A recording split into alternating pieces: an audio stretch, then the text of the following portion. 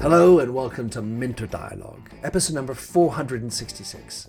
My name is Minter Dial and I'm your host for this podcast, a proud member of the Evergreen Podcast Network. For more information or to check out other shows in the network, please visit evergreenpodcast.com. This week's interview is with Dr. Tracy Brower. Tracy is a sociologist dedicated to studying work-life fulfillment and happiness. She's an award-winning speaker and the author of 2 books, The Secrets to Happiness at Work and Bring Work to Life by Bringing Life to Work. Tracy's also a contributor for Forbes.com and Fast Company, and her work has been featured in TEDx, The Wall Street Journal, and Fortune.com, amongst others. In addition to her day job as Vice President at Workplace Insights with the Applied Research and Consulting Group at Steelcase, she's a board member of the United Way of Greater Ottawa County and a council member with the Design Museum Everywhere. In this conversation with Tracy, we discuss what is and can be happiness at work, how much of yourself you should bring to work, the importance of self-knowledge as a leader, and what one can do as a leader to bring happiness to the workplace. You'll find all the show notes on minterdial.com, and do please consider to drop in your rating and review, and don't forget to subscribe to catch all the future episodes. Now for the show. Tracy Brower, great to have you piped in from Michigan, if I'm correctly, the wonders of digital. In your own words, Tracy, how would you like to describe yourself? Oh, thank you for having me. First of all, I super appreciate it. Yeah, so my name is Tracy Brower, and my new book is called The Secrets to Happiness at Work. I am a PhD sociologist, and I study work life and happiness. My previous book was actually called Bring Work to Life. I'm also a Vice President of Workplace Insights for Steelcase, and I'm a contributor with Forbes.com and Fast Company. So super delighted to talk with you today. Well, that's a basket full of things. Let's just talk about Steelcase for a second. Steelcase, who are they? What are they? What do you do for them? I'm the Vice President of Workplace Insights. Steelcase is the global leader in providing work environments, work experiences to help people reach their best potential wherever they're working. So we do office furniture and lots of other products that support the work experience. Right. So materially making people comfortable, ergonomy at the workplace.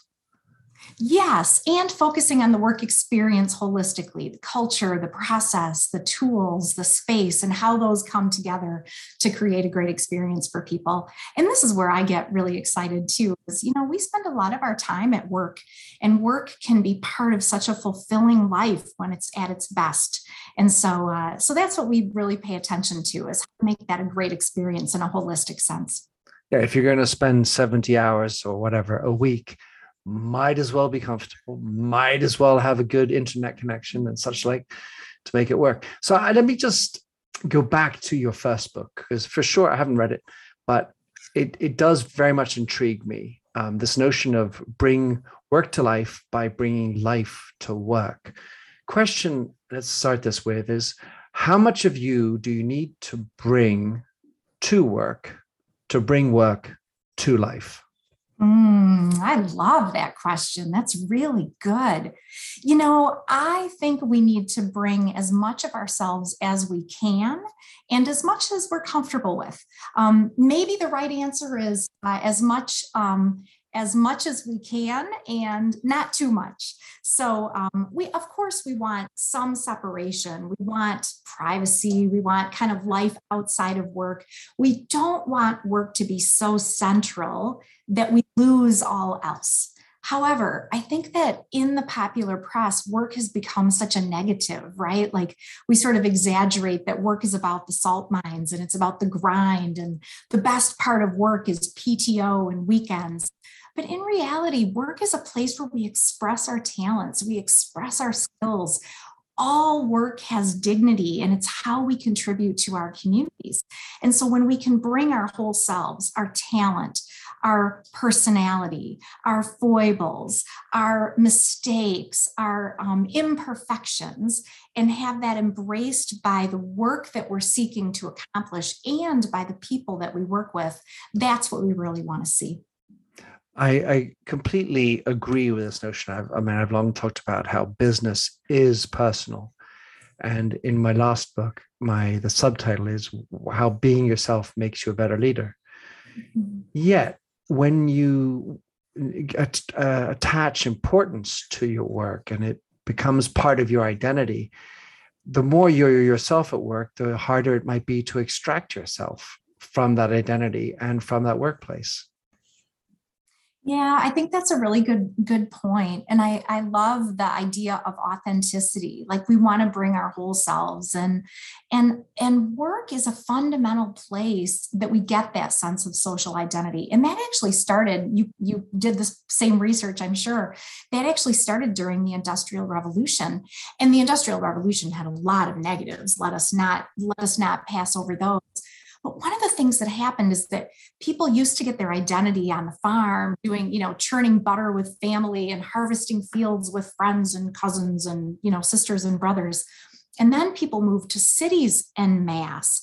And now our identity and our relationships were tied up if we were a baker with other bakers, if we were horseshoeing horses with other people horseshoeing horses. And so that's where the idea of our social identity coming from our work really started. And that's not necessarily a bad thing, right? Like we can form close relationships with people we work with frequently because we're striving toward a common purpose together, or we have similar interests because we work in a similar field or a similar department. And so I think that can be a really healthy thing. And of course, we need a healthy boundary as well. We all need time, away from work. And in fact, there's some brilliant research on happiness. And the thing that we already know is when we're happy in our work, we perceive greater happiness outside of work. But the opposite is also true based on statistical evidence. When we're happier outside of work, we perceive greater happiness inside of work as well. So when we work on that Habitat for Humanity build, or we volunteer in the soup kitchen, or we tutor, children or something like that, those bring us happiness and greater perception of happiness inside of work. So we have this full life, and we want to express our full amplitude at work, outside of work, and through both our vocation, what we get paid to do, and our avocation, what we may do in our passion areas. So since you talked about the Industrial Revolution, I can't help but think of Marx, who talks about alienation at work and the inability to to identify into the work. So we build a product that gets shipped off, sent to a customer who probably is much richer than I am. And he breaks down all the different forms of alienation, which were discussed presciently, I would say, those many years ago. Now it seems, and I don't know what you've seen, Tracy, but study after study talks about some kind of number of 70% of people being disengaged at work. So it would seem that from the Industrial Revolution to now, we haven't learned. Of course, I exaggerate because things have changed and we've got policies and we have HR and we have holidays and such like, but there's still an inability for people to lean into that farm feeling where I'm on my farm with my animals and my food. It feels like we're just employees still clocking in, clocking out. And this idea of happiness is rather elusive. Yeah, I absolutely agree. And we're going through this great resignation, great reflection. I like to call it the talent revolution. And I think it is some of the best evidence that things aren't working perfectly today. The popular press will also say, working from home is working perfectly and everybody's happier than they've ever been. And that may be partially true for some people or partially true for many people in parts of their lives. But in general, I think we're really starting to have this new level of consciousness about work because through its absence, we are thinking more consciously about why we work, what we do, for whom we work, with whom we work, where we work, how we work. At a very macro level, we're thinking about that. And I think that's a really good thing. When we can reflect on those kinds of things, we can think about how do we improve it? How do we move from Marxism where we're alienated, or Taylorism where we're, thinking about Production based widget and how many widgets and whether you're rewarded for your widgets. And I think a big picture, there are two ways to think of that holistically. One is, I think there's an issue of line of sight and purpose. Like when we can see that line of sight from my work to his work and her work and their work and the customer, that helps us feel like we matter more. We have that continuation of my work to the end, period. When we have a sense of purpose, I think that's really helpful. And purpose that relates to people is important. But I also think that we can dream small. And that is a very good thing. Like our purpose doesn't need to be solving world peace or solving world hunger or inventing the next amazing thing. Whatever we do well is a way that we're contributing to our community. And so it's really fair that we wake up in the morning and do our best work, whatever that work is. And the thing that's interesting about happiness here is that there's no perfect choice, right? Like whatever role you choose, there'll be things you love about it and things that aren't your favorite. And so the best choices we can make are the ones where there's the most alignment, as much alignment as possible between what we really love to do and what we have to do every day. That alignment will never be perfect, but as much as possible when we do that. So I think that the Marxism, Taylorism, the separation between us and the value that we create is where we've gone wrong. And how we get that back is to remind ourselves of our value, for organizations to recognize and appreciate people for their value, and to remind people the contribution they're making to the greater whole, to the greater community. I love it. So you use this expression line of sight, Tracy, and I just want to make sure I understand it. It's feeling connected into your contribution of what's happening. Mm-hmm. That's right. Like I think of purpose as three things. Purpose is feeling like there's something greater than yourself outside of yourself, number one. Number two, feeling like you can make a unique contribution to it. And number three, it's always got to be about people, right? I'll sign up as a good corporate citizen for 15% annualized growth, and I'll do the right thing for the customer all day long. But the thing that will really get me out of bed in the morning is thinking about the impact I have on people. So for me, that idea of line of sight is about being reminded and having an organizational culture that clarifies my role and how it relates to that purpose out there, how I'm making that unique contribution, how my talents, skills, capabilities are contributing to the people that we serve as an organization. I liked before when you talked about not necessarily looking for the Indira Gandhi or the mega purpose, and thinking about smaller purpose. It is my observation, Tracy, that people are attaching importance to purposes which are often too far removed from who they are. And the because that I'm not a sociologist by any means, but the because for me is that for the most part, they haven't actually figured out who they are in the first place. So they see this, let's call it a shiny object in the news a lot today. Oh, that's terrible. I really want to support that. So I jump on that shiny object and then the next one or another, rather than doing some more important work that can be more meaningful locally. Yeah, I agree. I think that self-awareness, that reflection are so important. There was a lovely study that was done not too long ago that talked about how many people globally have been reprioritizing because of the pandemic. They've been thinking harder about what means the most to them. And what is rising in priority are the community, friends, having more experiences. And we know that statistically, the more we do experiences versus purchasing material goods, right? That's more correlated with happiness. But I think that has to do with who we are too, and not kind of chasing that bright, shiny object, having that center of what's most important to us, and then expressing that in multiple ways. One of the things that I really like is the happiness paradox, which talks about how if we pursue happiness for its own sake, we will be significantly less likely to accomplish it because we're focused on ourselves, which is negatively correlated with happiness. We're much more likely to be happy when we're focused on the community, on others. And because it focuses us on what we don't already have. Otherwise, why would we be pursuing something? So instead of pursuing happiness for its own sake, kind of that bright, shiny object, happiness is outside of myself, there's a much better way to accomplish happiness, and that is by creating the conditions for happiness and actually reminding ourselves of how much we are empowered to create that for ourselves. We don't have to wait for the conditions. We don't have to pursue something outside of ourselves.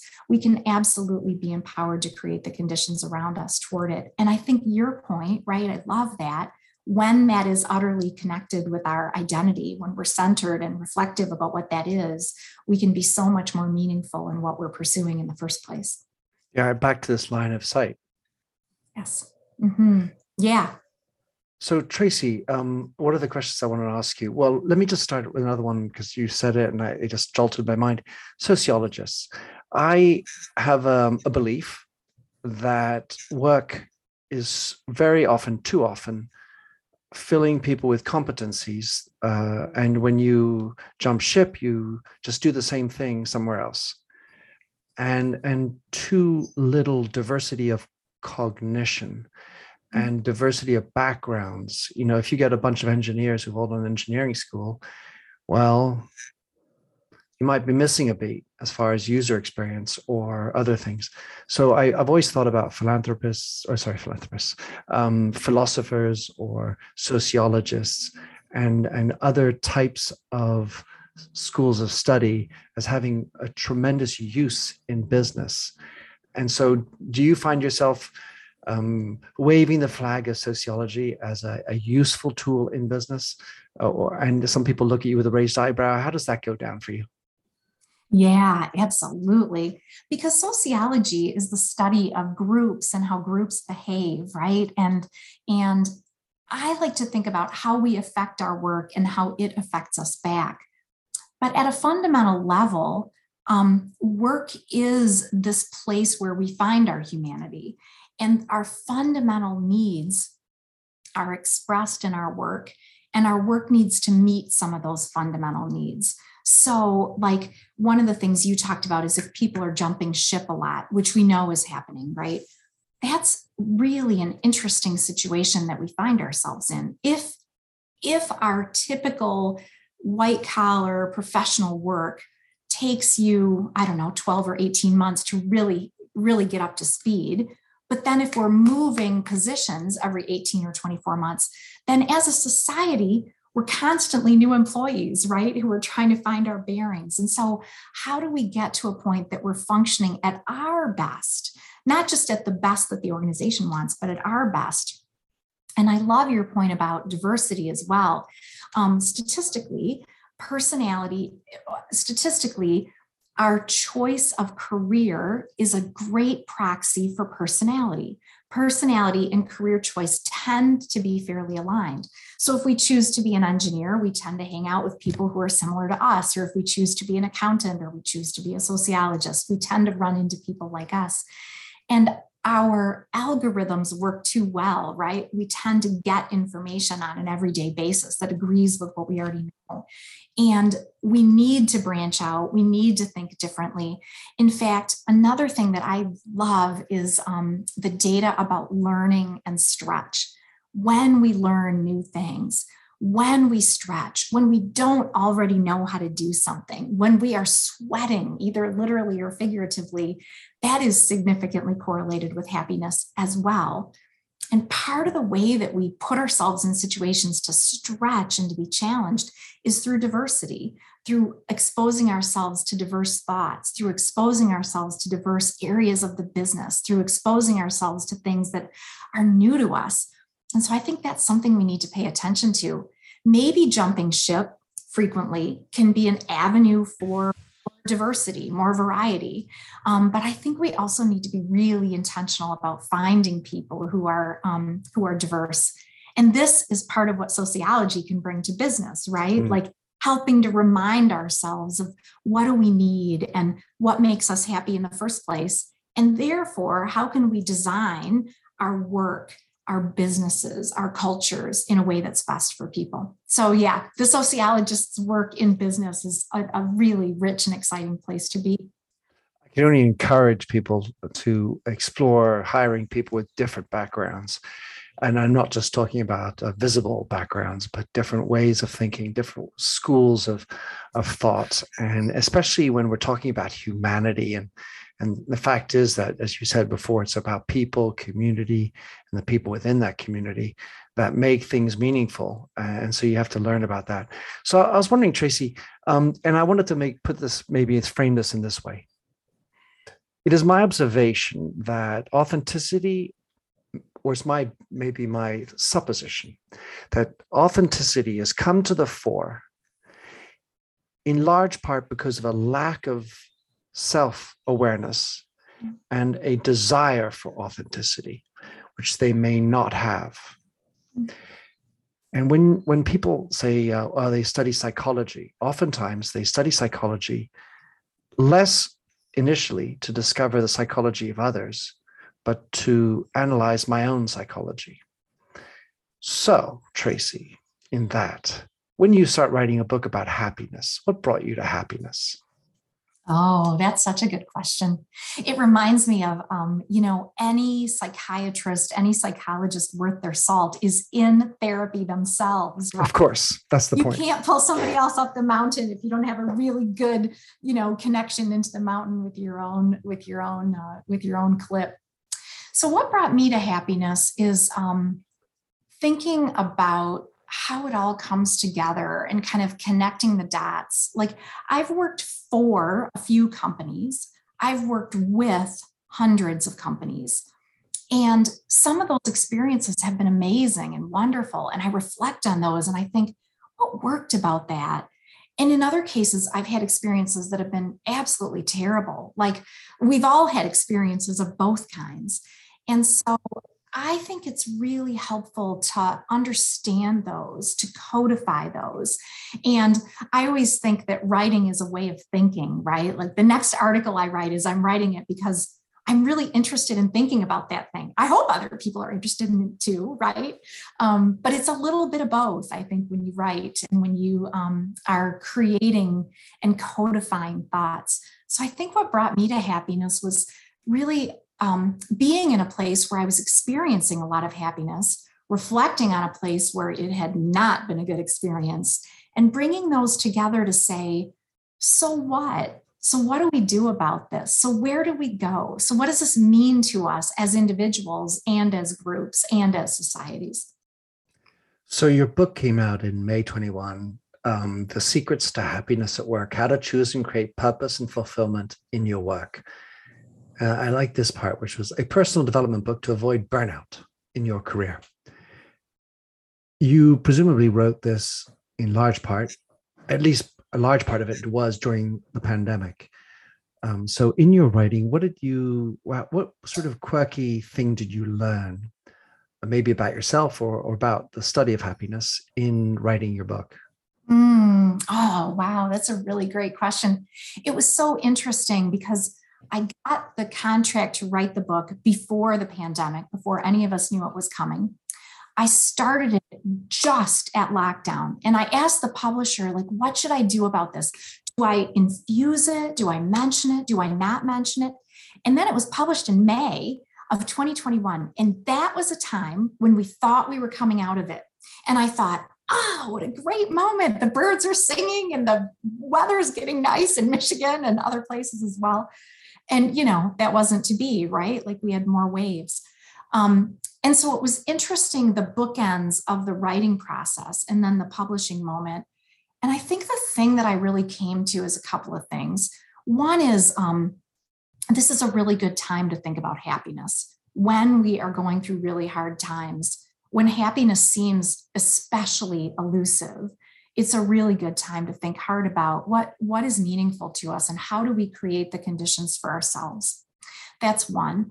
Another thing is kind of this idea that we talked about before, right? Like happiness isn't a silver platter, and when the conditions are right on the silver platter, everything shall be happy, right? The other thing that I always struggle with in the writing journey is that you can never get it all. And you want to, right? Like you want to say, okay, what's everything I know about happiness? And I'm going to put it in these pages. And then a really important part of it is the culling, is the taking away, not the adding, but the taking away. And that is hard and heartbreaking, right? Like the things that hit the room floor are some of the things that I really love still. And so my takeaway from that is that you just keep exploring it, you know? And so that's what I love about being able to write articles as well, right? You just keep exploring it. You find that new piece of research and you explore that, and you add something else to the pile of what you're wondering about and you explore that. And so it's sort of a bittersweet experience. You can't cover it all. And yet you can add and glean and explore and wonder on a continuous basis. Yeah, the editing process is clearly difficult. In my book I submitted my manuscript 1 week before lockdown, and then my publisher went on furlough. And so I had a wholly different experience, similar timing as far as you were concerned. So I definitely can relate to those differences. Hi, my name is Sarah, and I want to tell you about my podcast called Can I Offer You Some Feedback? I'm a business consultant and executive coach with over 20 years experience in change management, leadership development, and naturally providing feedback to high performers. My podcast is for those of you who have a complicated relationship with feedback, whether giving, receiving, avoiding, or seeking. Feedback is essential for our development. In each episode, you'll hear from real people across industries with their ideas, perspectives, and best practices on feedback. I'll also be sharing business bites with you, simple explanations of organizational tools, management techniques, and leadership philosophies that will help you and your businesses thrive. You can listen to Can I Offer You Some Feedback on your favorite podcast app, or learn more at evergreenpodcasts.com. So happiness. I kind of feel that happiness can only exist if you know unhappiness. You were talking about it being the time to explore happiness, but at some level, as soon as you start exploring happiness, what happens to unhappiness? Yeah, I think that's absolutely the right question. One of the things that we know is that if we are in a state of nirvana with no unhappiness at all, we can get kind of bored. You know, like people talk about that all the time. There's this really interesting global study that's been done for like 20 years, and it asks people, if you won the lottery, would you still work? 93% of people say, absolutely. I may not do exactly what I do today, and I may spend a little more time relaxing on a tropical beach than what I do today. But one way or the other, I would still work. And so we want a certain amount of challenge. There's a beautiful concept of eustress, which is the idea that if you have just the right amount of challenge, difficulty, it will keep you coming back. If you have none, you don't need to come back to that thing. You've already mastered it. If you have too much and you think, oh, I'll never get there, you're not going to come back. But the 85% rule says, if you fail 85% of the time, that is what will keep you at peak motivation. You will keep coming back to get through that thing. So that is the idea of challenge and stress and difficulty. But there is also the question of unhappiness. And when we struggle, when we fail, we tend to build resilience. There's a lovely concept of post-traumatic growth. We all know about PTSD, post-traumatic stress disorder, but post-traumatic growth is also a thing. When we go through really hard times And when we come through those, we learn about our own priorities. We learn about the people we can rely on, and we learn about our own capabilities. And so that tends to build this sense of resilience over time. And so that's not to Pollyanna-ize bad times, but it is to say that they give us perspective and they help us to appreciate the good times. That amplitude, that up and down, that ebb and flow is part of real life. And I think one of the things that can happen with happiness is we say, oh, if I'm not happy all the time, I must not be doing it right. He looks like he's happy all the time. He's got it right. We're judgy, we're comparison oriented. But in reality, happiness ebbs and flows. And we can have an overall sense of joy and contentment that we bring and manifest and demonstrate at the same time that we have that ebb and flow. When I wrote, my third book was on empathy, and oftentimes I would talk about it amongst my friends, and I get little sly comments like, well, Minty, you're not always empathic. And I was just wondering about your experience with writing a book about happiness. Well, Tracy, you don't look very happy today. And what kind of snide remarks you've had to suffer through when you started approaching such a topic? Yeah, really. I think we assume that people outside of ourselves maybe don't struggle in the way that we all do, right? So we tend to do that comparison. Yeah, I think it is true that people look at you with a new lens, with a new level of critique based on what you're writing. Is she really demonstrating that concept? Is she really demonstrating that other concept? And I am a really big believer in a level of authenticity where we can kind of talk about our mistakes and talk about, with a level of humility. Hey, I'm just trying to find my way out of the paper bag, just like everybody else. I'm just trying to do my best. And I don't have it all figured out. I think this idea of professional humility, intellectual humility is fundamental to great leaders, to great individuals. Because intellectual humility, personal humility, allows us to learn new things, allows us to be resilient, allows us to contribute in new ways. If we've got it all figured out, there's no humility, there's nothing new to learn, then we're limiting ourselves and we're limiting our communities, right? We can't contribute as much to those. So I'll put myself out there and be authentic and welcome critique. Well, yeah, and welcome that we're not perfect beings. Yet I still feel, Tracy, that we operate in an environment, especially at work, where vulnerability, expressing that I don't know something, it can feel like a career-threatening statement.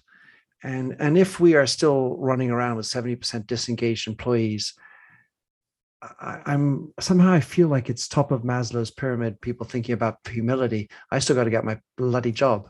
I hate my job. And it almost feels like we're far away from, at some level, the real problems. And I think specifically the ability to change leader mentality, mindset, to embrace humility. And obviously this might be a little sexist, but typically men's ability to let go of the ego, which is a part of humility. And when we get into purpose, it's transcending the notion that we are here to make money and to find some bigger element, bigger ends, if you will, than just being successful. Yeah, I think that a lot of times we have this assumption or this false contradiction that either people benefit or business benefits. Binary. Precisely. And the truth is, when we do the right thing for people, good things happen for business, right? When we do the right thing for people, because it's the right thing to do, period, end of sentence. When we do the right thing for people, they want to do better work. We have this human system of reciprocity, this human instinct for reciprocity. And And we want to do our best because we feel that connection to our colleagues. We feel that connection to our organizations. And so businesses benefit from that. And it's also a good thing when business benefits. If I'm an employee, like that contributes to my job security and my ability for, to collect my paycheck and all of that. So I think that's important. And I also think that that we can consider empathy and consider the way we show up together and the influence we have on each other. Like leaders have a responsibility to create the conditions as much as possible for people to do their best, for themselves to do their best. That is the kind of structural component. But then there's also agency, like sociologically thinking. The number one way that people learn is through watching other people, listening to other people, experiencing other people. And so we all have an influence over others, maybe more than we even realize. Leaders have an outsized impact because of the leadership laser, but also we all have such an influence. And so I think we really can consider how we show up, how we influence others, how we each lead, no matter what our role is. And we can contribute to kind of that more positive environment that we all want to be part of. I'm guessing that you're... Do you see that differently? No, I want to get to, but I'm guessing that you're a fan of Dan Pink's work. If you combine the idea of mastery of what you're doing, agency and purpose, we're in the heart of Dan Pinkland. Yet, if I'm an employee and I'm trying to be intentional about my happiness and doing what I can, I'm smiling to make me happy and wanting to be happy, but I've got a shit boss. What kind of tools, what would you suggest to them? And jump ship, or what can you do to enable a boss to see the light? And then the next question is, if I'm the boss, what do I need to do? What are the practical tips that I need to do to allow for that happiness to exude within my team? Yeah. Of course, read your book would be the simple answer. Yeah. I think I always like to think about the relationship of how big the issue is and how much influence I have. And, any good researcher will plot that on a 2x2, right? So if I've got a really big issue that's systemic in my organization, maybe it's a toxic culture, maybe not just my leader is bad, but lots of the leaders are poor. They're not empathetic. They're trying to, kind of take as much as they can from employees. If that is a systemic issue, and if I have lots of influence, I might choose to stay and work on that system through policies and practices, through the influence that I have personally, through the tasks that I complete in new ways, and the initiatives and the hand that I raise to volunteer to do new projects, and the way that impacts. On the other hand, if it's a giant systemic issue and I have very little influence, I might choose to go someplace else that's a better match for where I feel like I can make my greatest contribution. And you can do the rest of the 2x2. Right? Right, but how do I do that if I'm an external and I go to the HR person that says, "Oh, we're a great place to work. Look, we got this award. We're a great place to work. We really empower everybody. I mean, blah blah blah." So how does one make that match when you're assessing jumping ship? First of all, I wouldn't suggest jumping ship and then finding a job. On balance, I'd say stay in your job and look for another job. But in terms of having that reading, because the HR person really isn't the person you're going to be, unless you're working in HR, who's actually going to be your line manager and the dealing with the day-to-day shit that happens with your boss or clients and so on.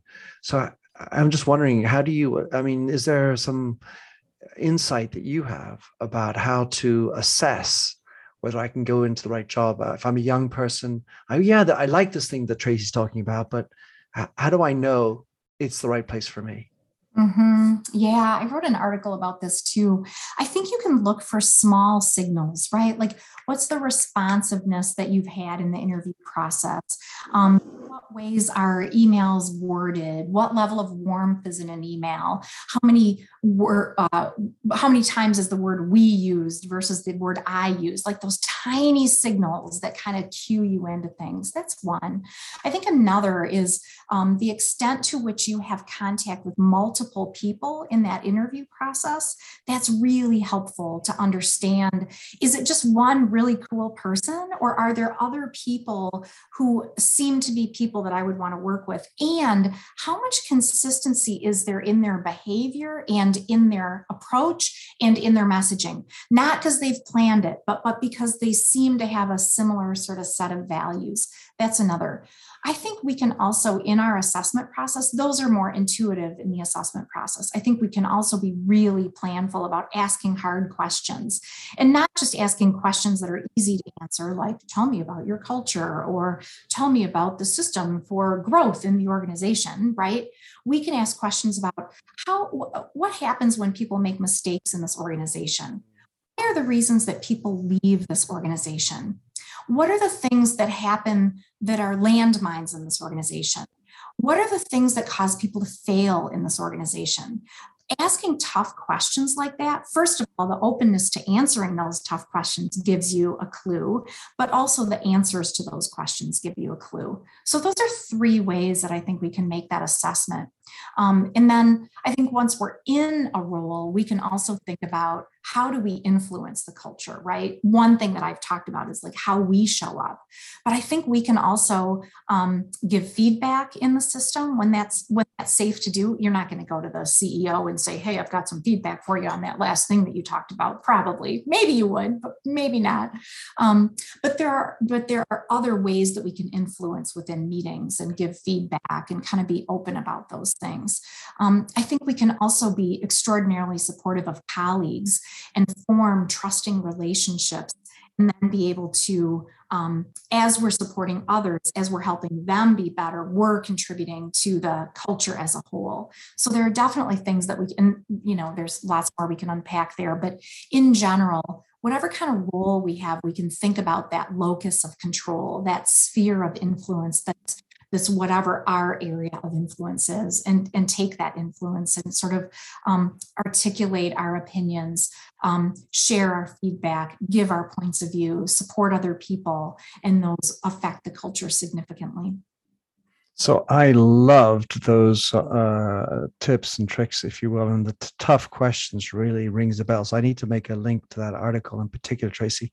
And it also reminds me, and again, I might get into sticky wicket here, but back in the 80s, I used to work in investment banking, and they did a study, I think Brown University, that looked at what were the indicators of success when an analyst, a stock analyst, they would be analysts for the industry of tobacco or telecommunications or whatever, and they transferred from one bank to another, and what would make them successful. And it was 5,000 people they studied, and they're all called the II, it's like Institutional Investor Awarded, highly noted, successful analysts. And they only came up with one grouping that seemed to be a predictor of success from one bank to the other, and that was that they were a woman. And the reasons were twofold. And one of those two reasons were they typically ask the tough questions. And so I was working in a bank when I read this, and it was very much the boys would ask boys club questions. The woman would ask, how can you guarantee my success in this environment? How many toilets for women are there on the floor that I'm working? So anyway, tougher questions. And, how many women do you have on the executive committee?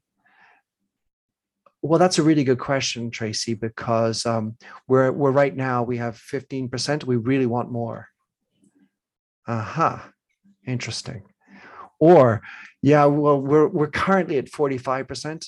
We've been struggling to get to 50.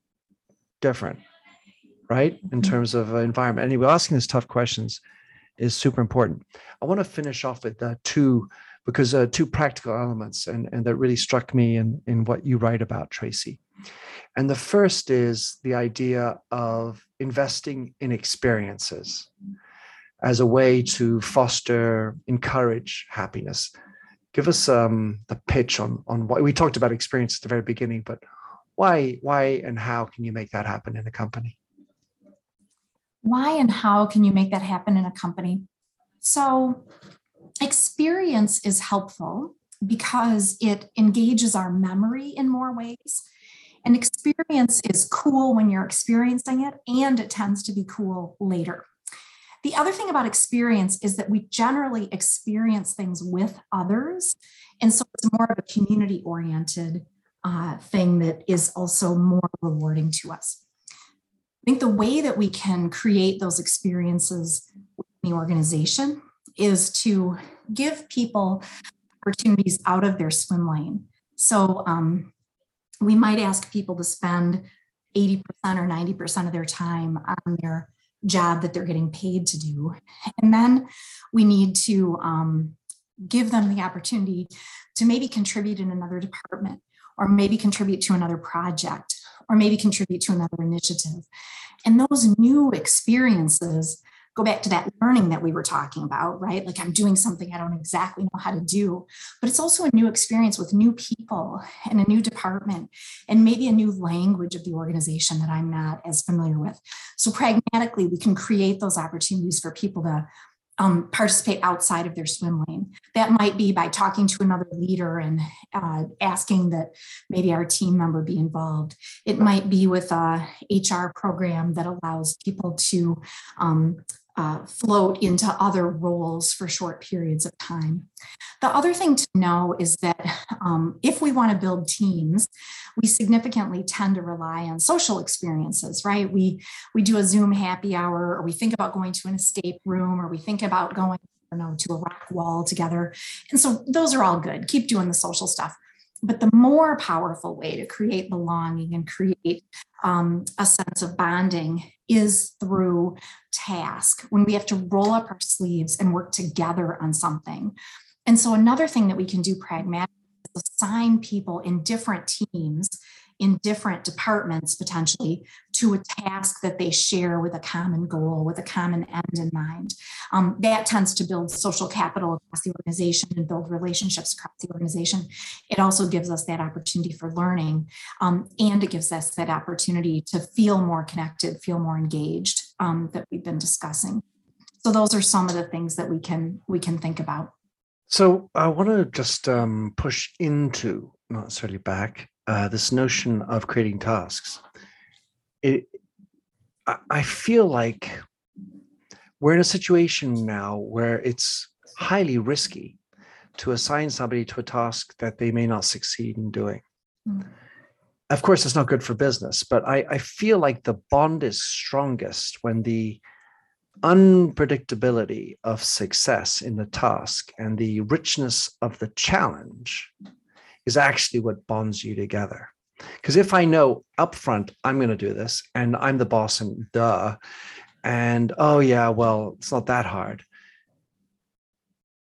Well, you're setting up for success, sure, but a little bit too much. And in our world, it seems like, back to a little bit the humility point and our imperfections, it's almost like, well, if and you think about educating your child in the same vein, giving them a project and, oh, look, come back and they did a really good job, and you give them a bravo. But we're setting up for confidence, if you will. But what of this notion of deeper, harder challenge where, shit may happen and it may not work? Yeah, this is the growth mindset, right? Like, if we're going to give people tough challenges, we have got to be prepared to stand with them when they fail. If we give them tough challenges, they won't succeed every time. And we need to be about the learning process. And I know organizations always need to be about performance and productivity, and we don't have a lot of time to fail. So, do it as right as you can, please, right? But at the same time, if we want to think of regenerating organizations, if we want to think about people and a regenerative resource that is and are people, then we need to be able to make room for some of that failure. And the way that we handle when people fail will build trust. And in order to take risks, we must have trust. And in order to have innovation, we must take risks. So by creating space for people to be imperfect, we actually do a really good job of moving the business forward, because the business can be more innovative, because people are willing to take risks because they have a level of trust, because they know that when they failed, they didn't get kicked in the teeth. So I think you make a really good point. If we're going to set people up with hard challenges, we need to be willing to let them fail and talk about learning and reflect on learning. We also need to give people lots and lots of development and scaffolding, right? Like, I'm not going to just put you out on a project and have you flapping in the breeze, right? I'm going to give you mentoring. I'm going to give you development. I'm going to stay tuned in enough that I can give you feedback and coach you along the way. Those, I think, are really important too. We're not just sort of kicking people out of the nest before they have, wings that have developed toward flight. We're going to help them develop the strength in the wings and then be ready for them to fly. It's yet my observation that so many leaders maybe get promoted because they were perfectly successful. And the idea of the servant leader, more humble leader, these are rarities. In fact, the total exceptions to the rule, with the rule being mostly hard-nosed, control and fear, don't let go, I know everything kind of leaders. And so if that model is to work and failure is to be accepted, we kind of have to promote the failures, or at least the people who have known how to fail as well. And the second observation, and I'll finish with that, is that the lesson learned from failure, I think that is one of the biggest failures we have in business, in not knowing how to do it. First thing will be, oh, well, you fucked up because of that kind of thing. And so finger pointing and then figuring out how to convert the learnings into the next context, because it may not be the same context. The client might be different, the team may be different. And how do you actually convert those lessons learned into the next time? So comment. Yeah, absolutely. Right. This reminds me of the Deming cycle of plan, do, check, act, right? In our Western culture, we tend to do a lot of do, act, do, act, do, act. We leave out the plan and the check. But that is the place where we will advance together. If we never take time to reflect, we can't improve. And your point about context is important, right? Like, when we are reflecting on learnings, we can reflect on this little thing went well, and this little thing worked, and this little thing worked, but we need to bump that up a notch, right? Like maybe my new project spreadsheet worked really well, but the thing that's more important about that is that I was able to look at the overall responsibilities and figure out how people were connected together so that we could accomplish them together. Or, maybe we managed that customer meeting brilliantly. But if we bump that up a notch, what we really were able to do was intuit what the customer needed, not just what they were asking about. And we went to the heart of their questions in our presentation. That bump it up a notch, I think, are the level of learning and reflection that we need so we can transfer from one context to another, so we can be resilient about where we apply more learning in the next situation and the next and the next. I love the points you're making.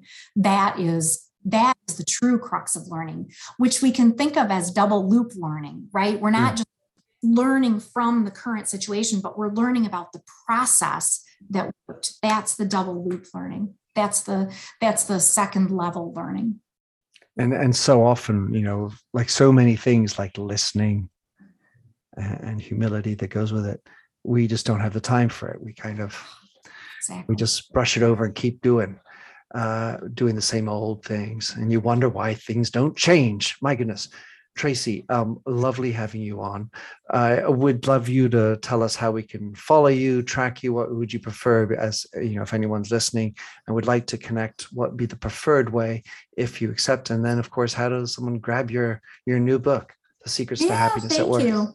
Thanks for asking. Yeah, you can look me up at tracybrower.com. Steelcase.com has tons of resources. I'm on LinkedIn, Tracy Brower, PhD. So absolutely reach out. LinkedIn is a great way to do that. There's a contact form on my website. The book is called The Secrets to Happiness at Work. It's available from all major retailers, including Amazon and Barnes and Noble and indie books and all that kind of thing. I was just reading that Amazon bookstores are being closed. So I guess Amazon only online in the future. Tracy, thanks again. Thank you so much. Thanks for having listened to this episode of the Minter Dialogue podcast. If you like the show and would like to support me, please consider a donation on patreon.com/MinterDial. You can also subscribe on your favorite podcast service. And as ever, rating and reviews are the real currency for podcasts. You'll find the show notes with over 2,000 and more blog posts on minterdial.com. Check out my documentary film and 4 books, including my last one, You Lead, How Being Yourself Makes You a Better Leader. And to finish, here's a song I wrote with Stephanie Singer, A Convinced Man.